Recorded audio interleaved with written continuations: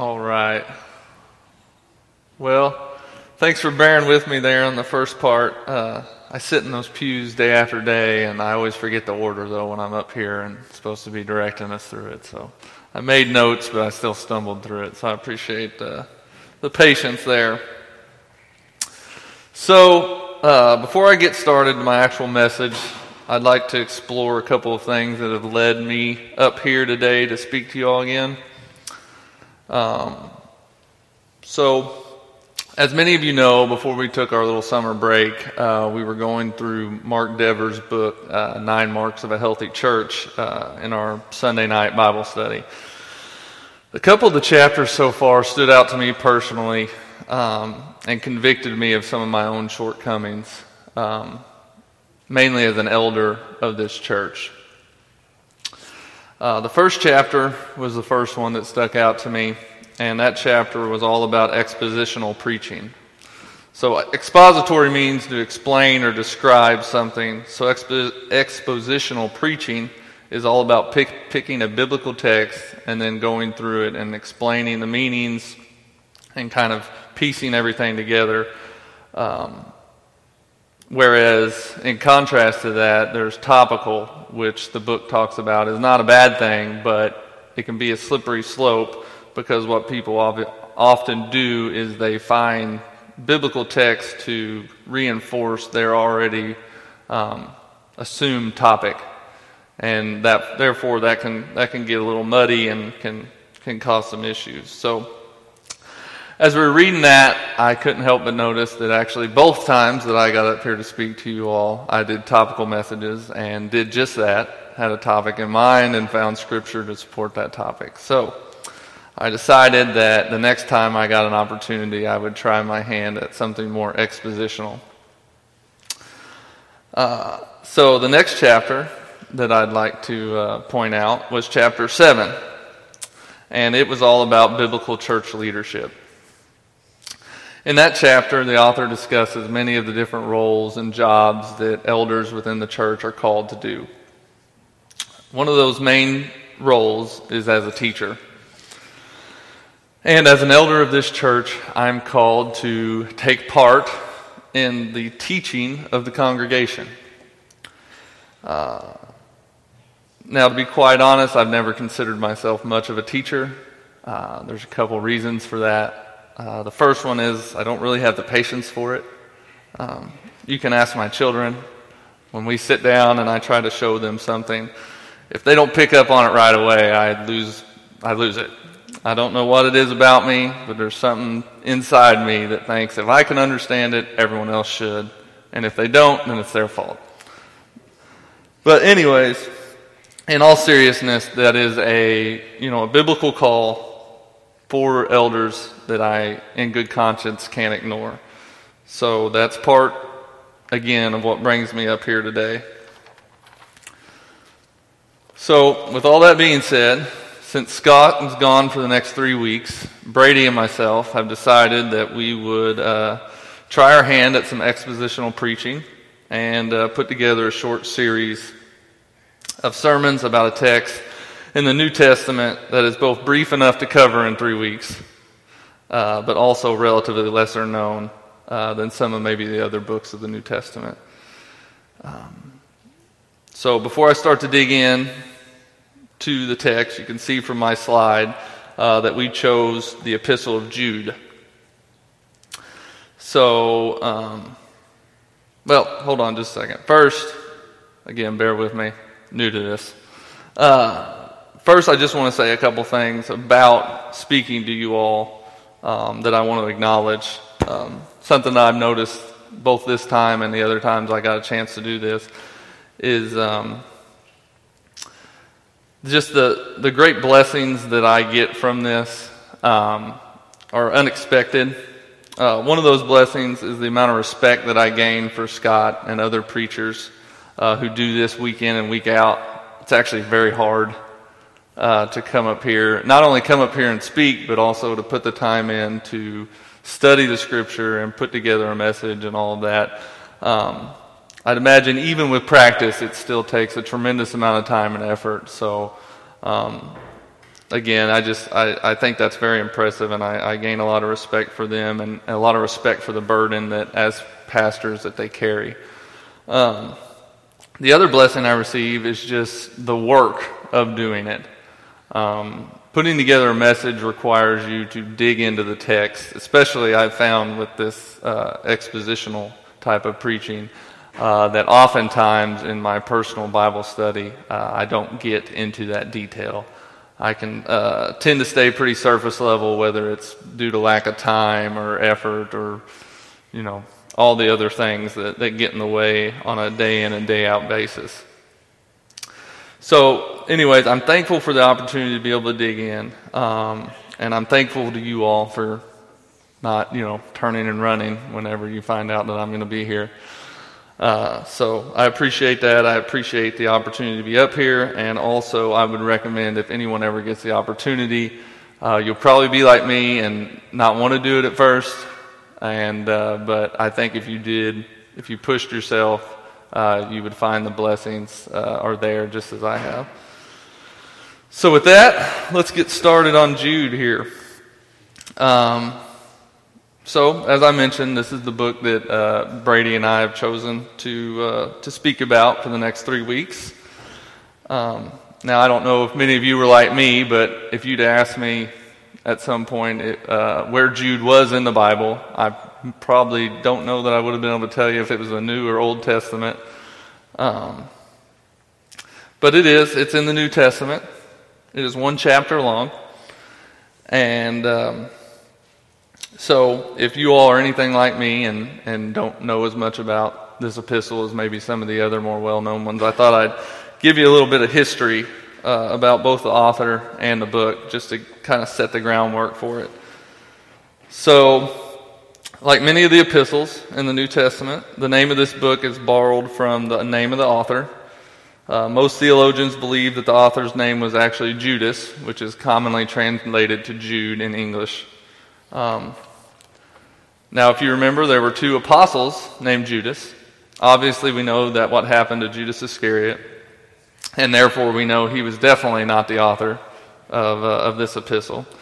But more interestingly, it's actually believed that the other apostle, Jude, was not the author either. We know this because in Luke 6:16, the other Judas is introduced as the son of James, or in a more direct translation as Jude of James, which was a common way back in that time of identifying someone as the son of another. Now, in Jude 1:1, you'll see here in a minute, the author introduces himself as the brother of James. So that leads most, not everybody, but most to believe that the James they're speaking of is the author of the book of James, or the epistle of James, and also the half-brother of Jesus. This is further verified in Matthew 13:55, where it says, when speaking of Jesus, is not this the carpenter's son? Is not his mother called Mary, and his brothers James and Joseph and Simon and Judas? So, since most believe the author of James was in fact Jesus' half-brother, then the author of the book of Jude, who introduces himself as the brother of James, is also another of Jesus' half-brothers. Now, not my estimation, that makes him a pretty good source, and I'm ashamed to say how little I knew about this going into all of this.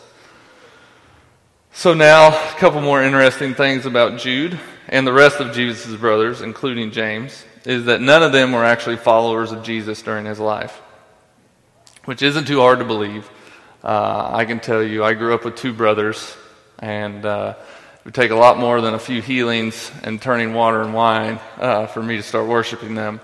So, but in all seriousness, it wasn't until after the death and resurrection of Jesus that his brothers were converted and became followers of his.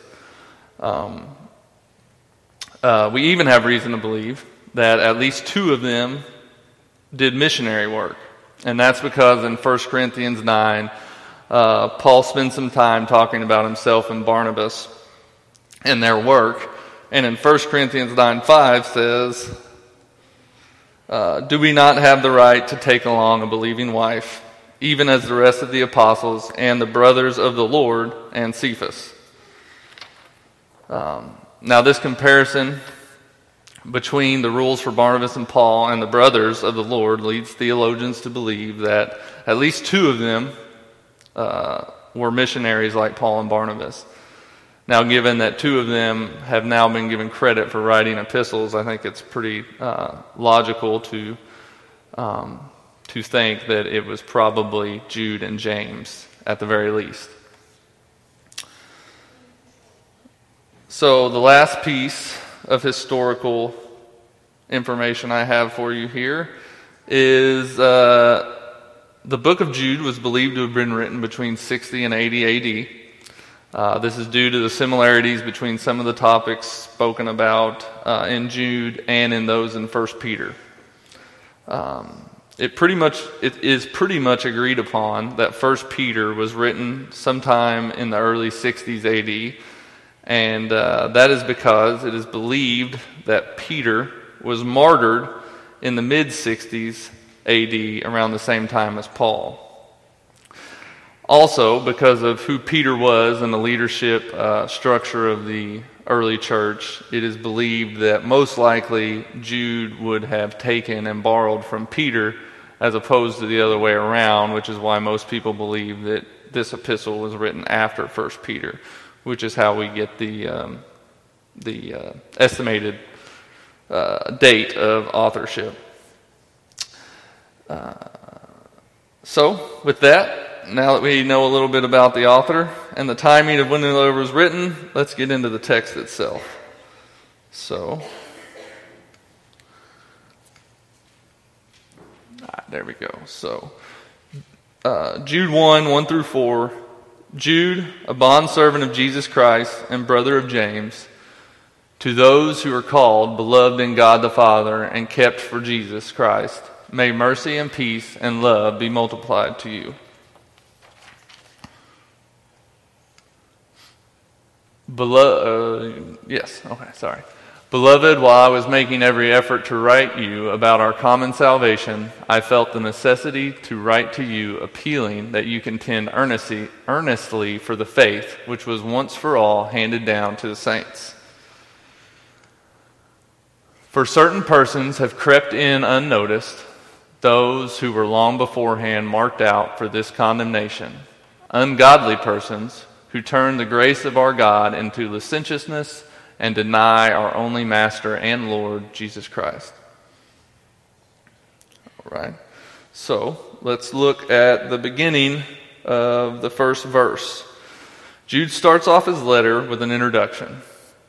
It's worth noting that the first thing he identifies with is that he is a bondservant of Jesus Christ, which is a beautiful picture of a life lived in the proper context.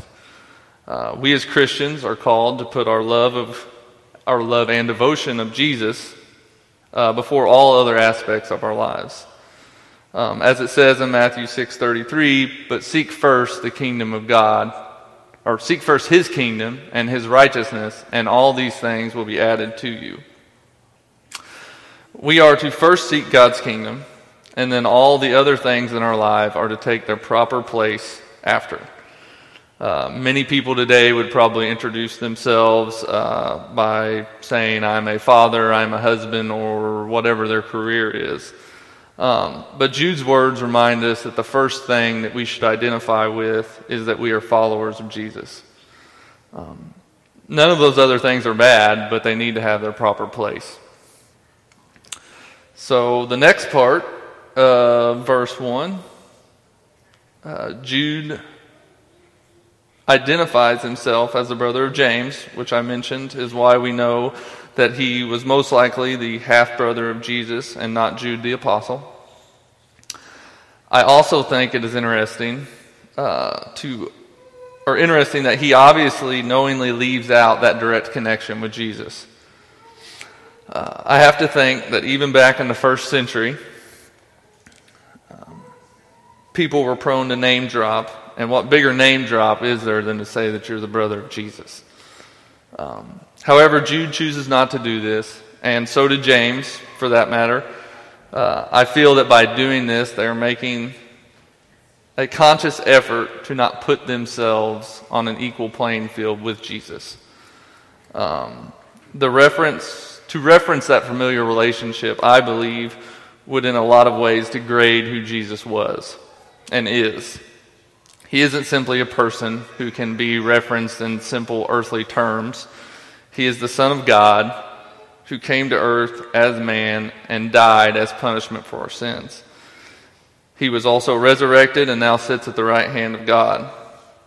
I feel that the fact that he didn't reference any familial ties, identified himself as a bondservant, shows that he clearly feels a reverence for Jesus that would only be cheapened by referencing him in those earthly terms. The final part of verse 1, he addresses the readers of the letter. Doesn't give any details specifically about these readers, aside from saying that they are believers. He does this in a very meaningful way by referencing to these people, or referring to these people as called, which is the reference to the sovereignty of God. These are not people who chose to follow Jesus, but these are people who God called to that purpose in the beginning of time. Similar to how Paul refers to this in Romans 8:28, God causes all things to work for the good of those who love him and are called according to his purpose. So the next phrase is also interesting because it quite perfectly lays out the framework of our salvation.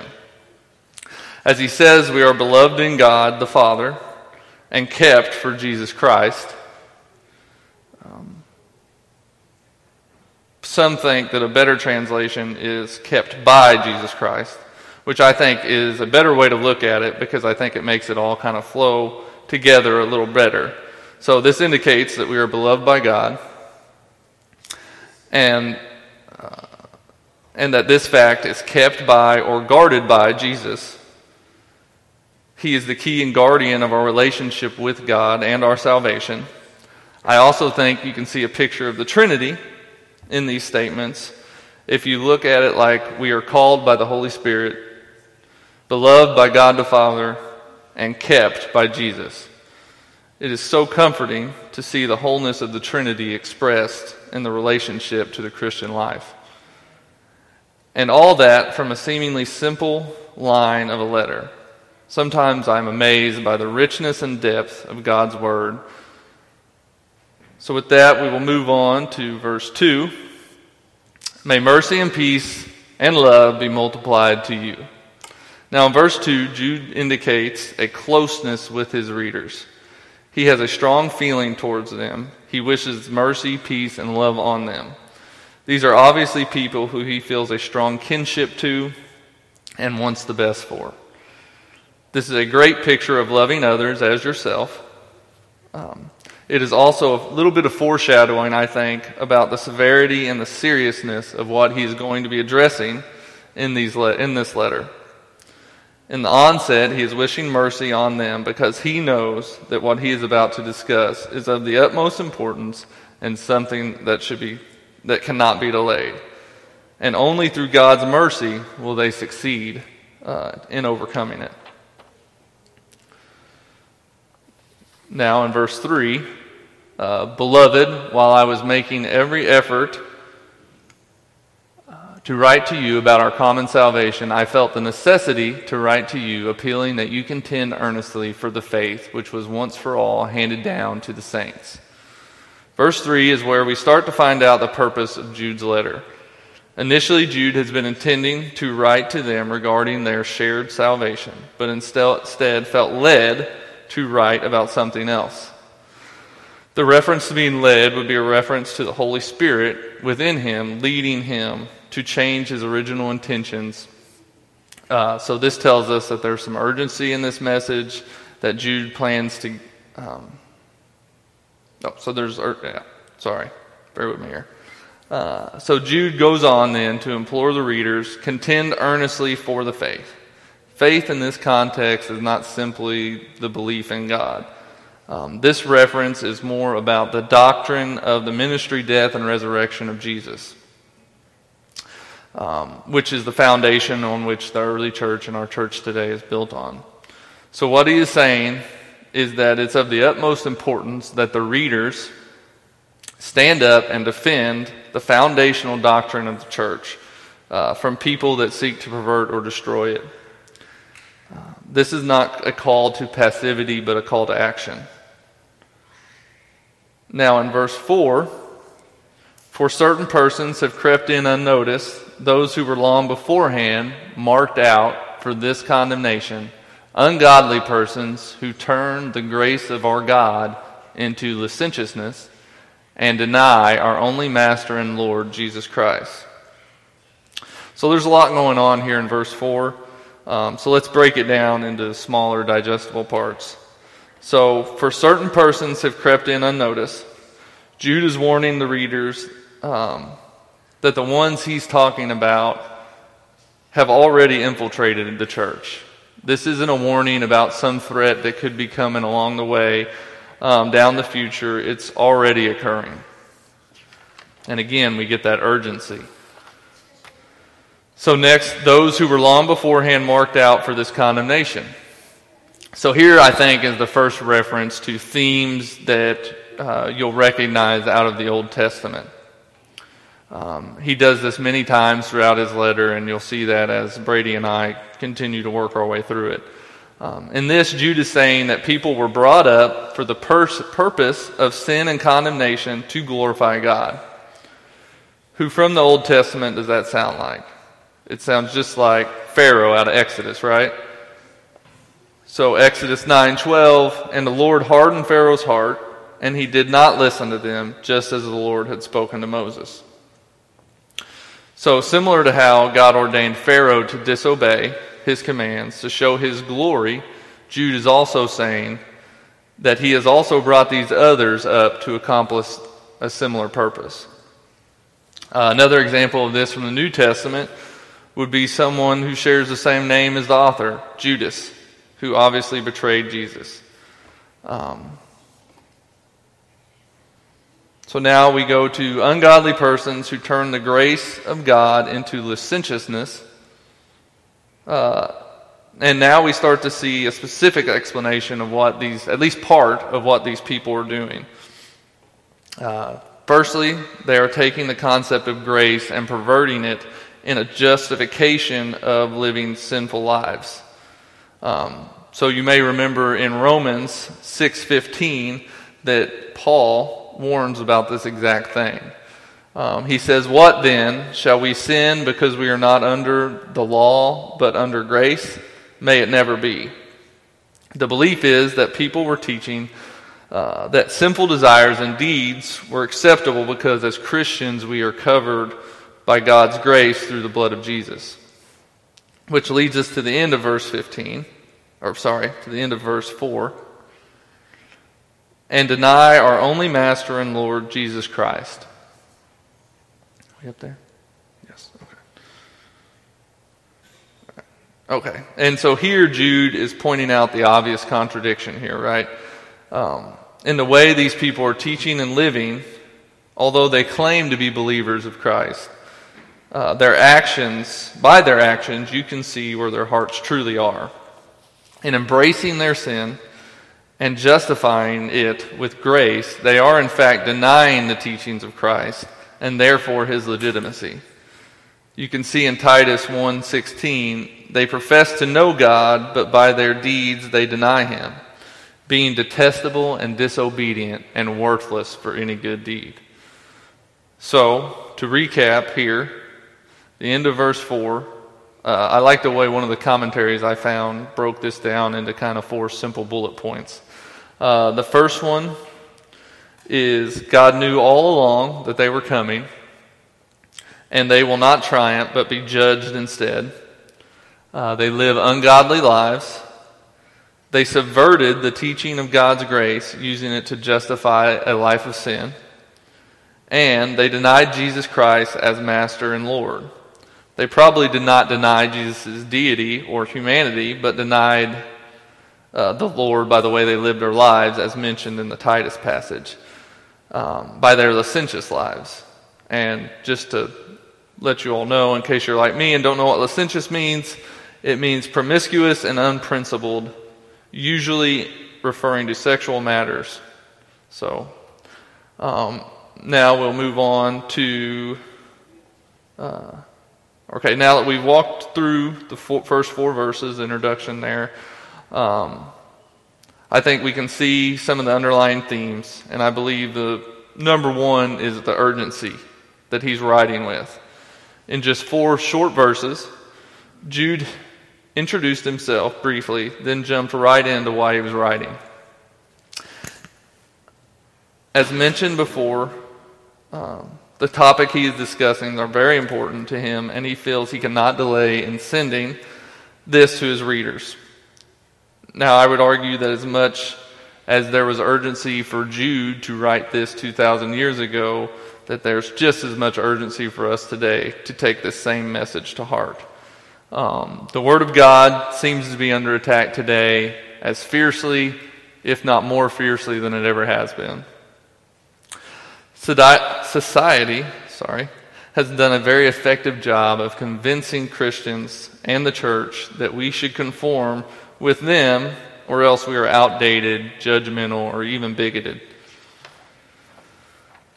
To prove my point, that the world has influenced many Christian beliefs, I looked up some statistics that I thought were pretty shocking examples of this. The first one is that there was a survey conducted by the BBC back in 2017 where they were asked people if they believed in the resurrection of Jesus. And nearly 25% of people who claimed to be Christians said that they did not. I would ask how someone can claim to be a Christian and deny the resurrection of Jesus Christ, but that is what they found. So, to add to that, there was another survey from 2020 conducted by Lifeway Research that found that 30% of evangelicals believe that Jesus was a good teacher, but not God. To me, that's just unfathomable. If Jesus was not the Son of God, then he wasn't resurrected, then basically you say that the gospel is all lies, and we should just throw it all out. I mean, if you believe such a large part of the Bible is a lie, how can you devote your life to a religion that bases its foundation on the belief that the Bible is inspired by God and infallible?